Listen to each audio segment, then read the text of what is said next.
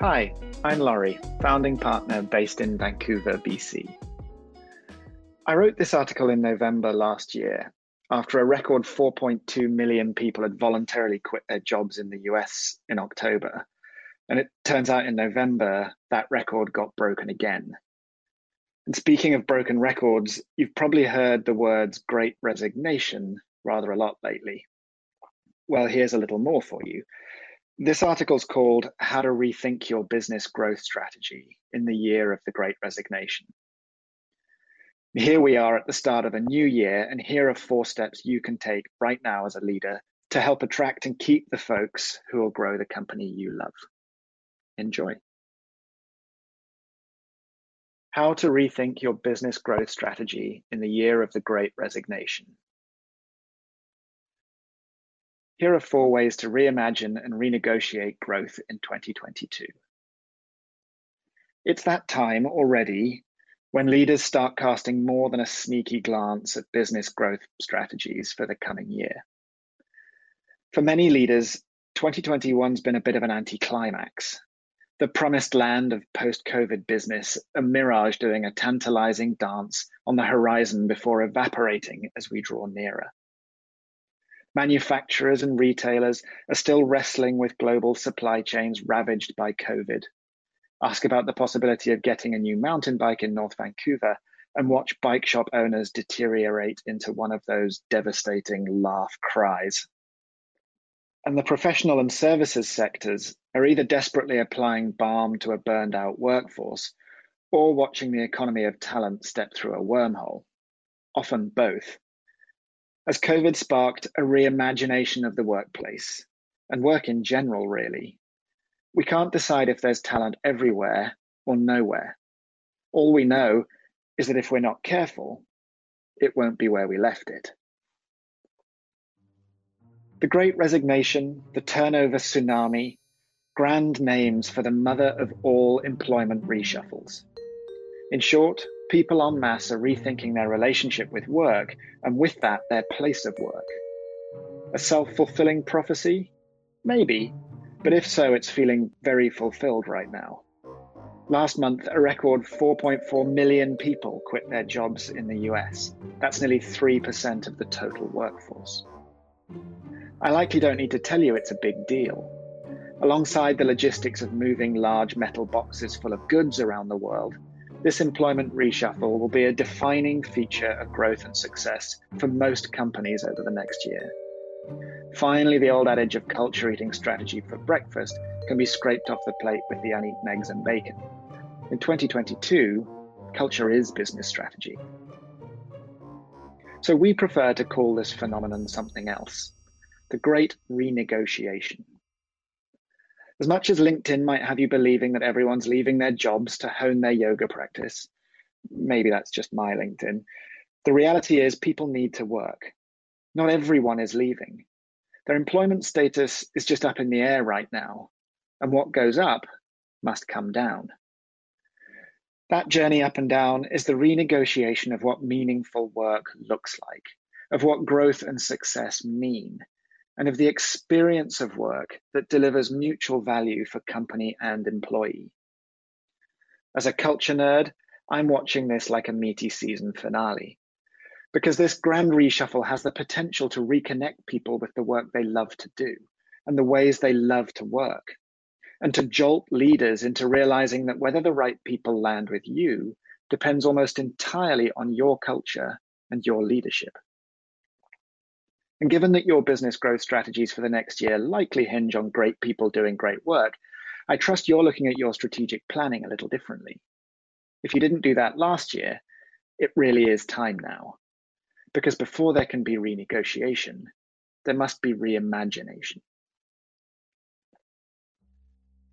Here are 4 ways to build both reimagination and renegotiation into your 2022 business growth plans.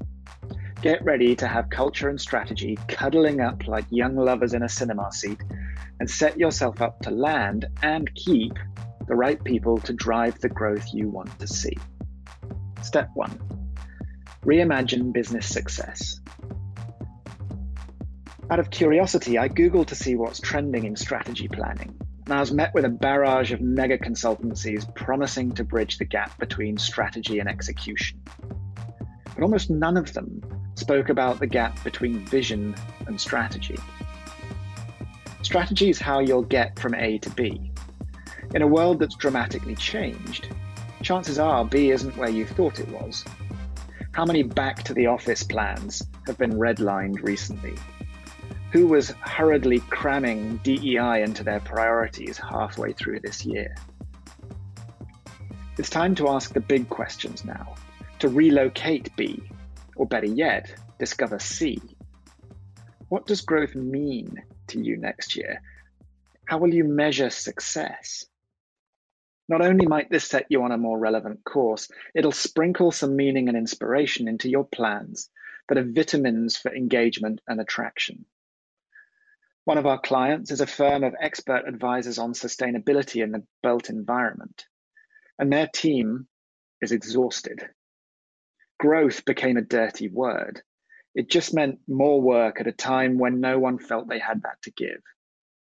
But now they're rethinking what growth means for them as a company and as individuals, and it's beginning to reseed belief that growth is even possible. Step 2, think holistically about your growth. As you're thinking about growth and measuring success, force yourself to think holistically about it. We use 3 lenses with clients to help simultaneously constrain and expand their thinking so that critical elements of growth don't get overlooked. The first is profit. It's all about how we're organized to deliver and scale our operations. Then there's impact, how we're creating value for others and making our impact on the world. And finally, there's joy, how we experience our culture and grow our people. Leaders have a tendency to favor one of those lenses over the others. Corporations, especially listed ones, have a habit of promoting profit at the expense of impact and joy. Non-profits suffer from what we call impact anxiety, promoting impact above all else, often strangling investment or developing toxic cultures despite being in service of a noble purpose. So here's something to try. For each lens, think about the outcomes you want to see 3 years from now, like a mini vision in each area. Then ask, what are the shifts you'll need to make to get there? And then think about the end of next year. Where will you be by then? And what will you need to focus on for the next 12 months in each of those 3 areas? Step 3, set a context for your strategy. If the strategy is the sheet music, the context defines how you want to play it. Are you shredding or are you plucking? Why bother with this? Because it helps you manage the energy of the organization and your own energy as a leader. If you're staring at a languishing workforce, a context of exponential growth will probably precipitate your own personal great resignation. One of my clients, an incredibly inspiring nonprofit news organization, just set their context as joyfully riding the unicorn together. It's an appetizing shift from the current context of dragged behind the beautiful horse. It invites them to look at their strategy and ask whether they're setting themselves up for a breezy canter or a bone-rattling gallop. It causes them to prioritize creating foundation to help them get back in control of their bolting steed. It reassures a team of flagging journalists that their joy and well-being is way up there on the list. So ask yourselves, how do you want growth to feel next year? Reflect on what it feels like now and check your strategy again to make sure it's aligned. And lastly, the 4th step, prioritize meaningful experience. This coming year, the up-down of the great renegotiation will be one on impact and joy. Yes, people will move for bigger paychecks, but it takes a whole lot more paycheck to prize a person who believes they're doing meaningful work out of their seat. In fact, 9 out of 10 people would take a pay cut for a more meaningful job. We've written plenty about how to go about reimagining your employee experience on our blog, because that will be so central to the Great Renegotiation.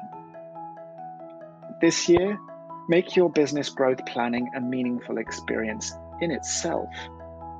Fight the urge to lock the exec in a room until the PowerPoint is primed. Ask your people what growth means for them next year and how they'd like it to feel. As your strategy begins to take shape, ask them where they have energy to drive it. This whole approach is drawn from Within's blueprint for a culture that drives purposeful growth. It's designed to help leaders create cultures where people love what they do and who they are. In the year of the Great Renegotiation, and from this point forward, really, I believe it's the thinking that will drive meaningful growth in business. Thanks for listening, everyone. We hope you enjoyed learning about how to rethink your business growth strategy in the year of the Great Resignation. Tune into our podcast every other week for more episodes on what's happening in the culture and leadership space, what's on the mind of leaders committed to change in our community, and other future of work content you crave. Reimagining Work from Within is available wherever you listen to podcasts.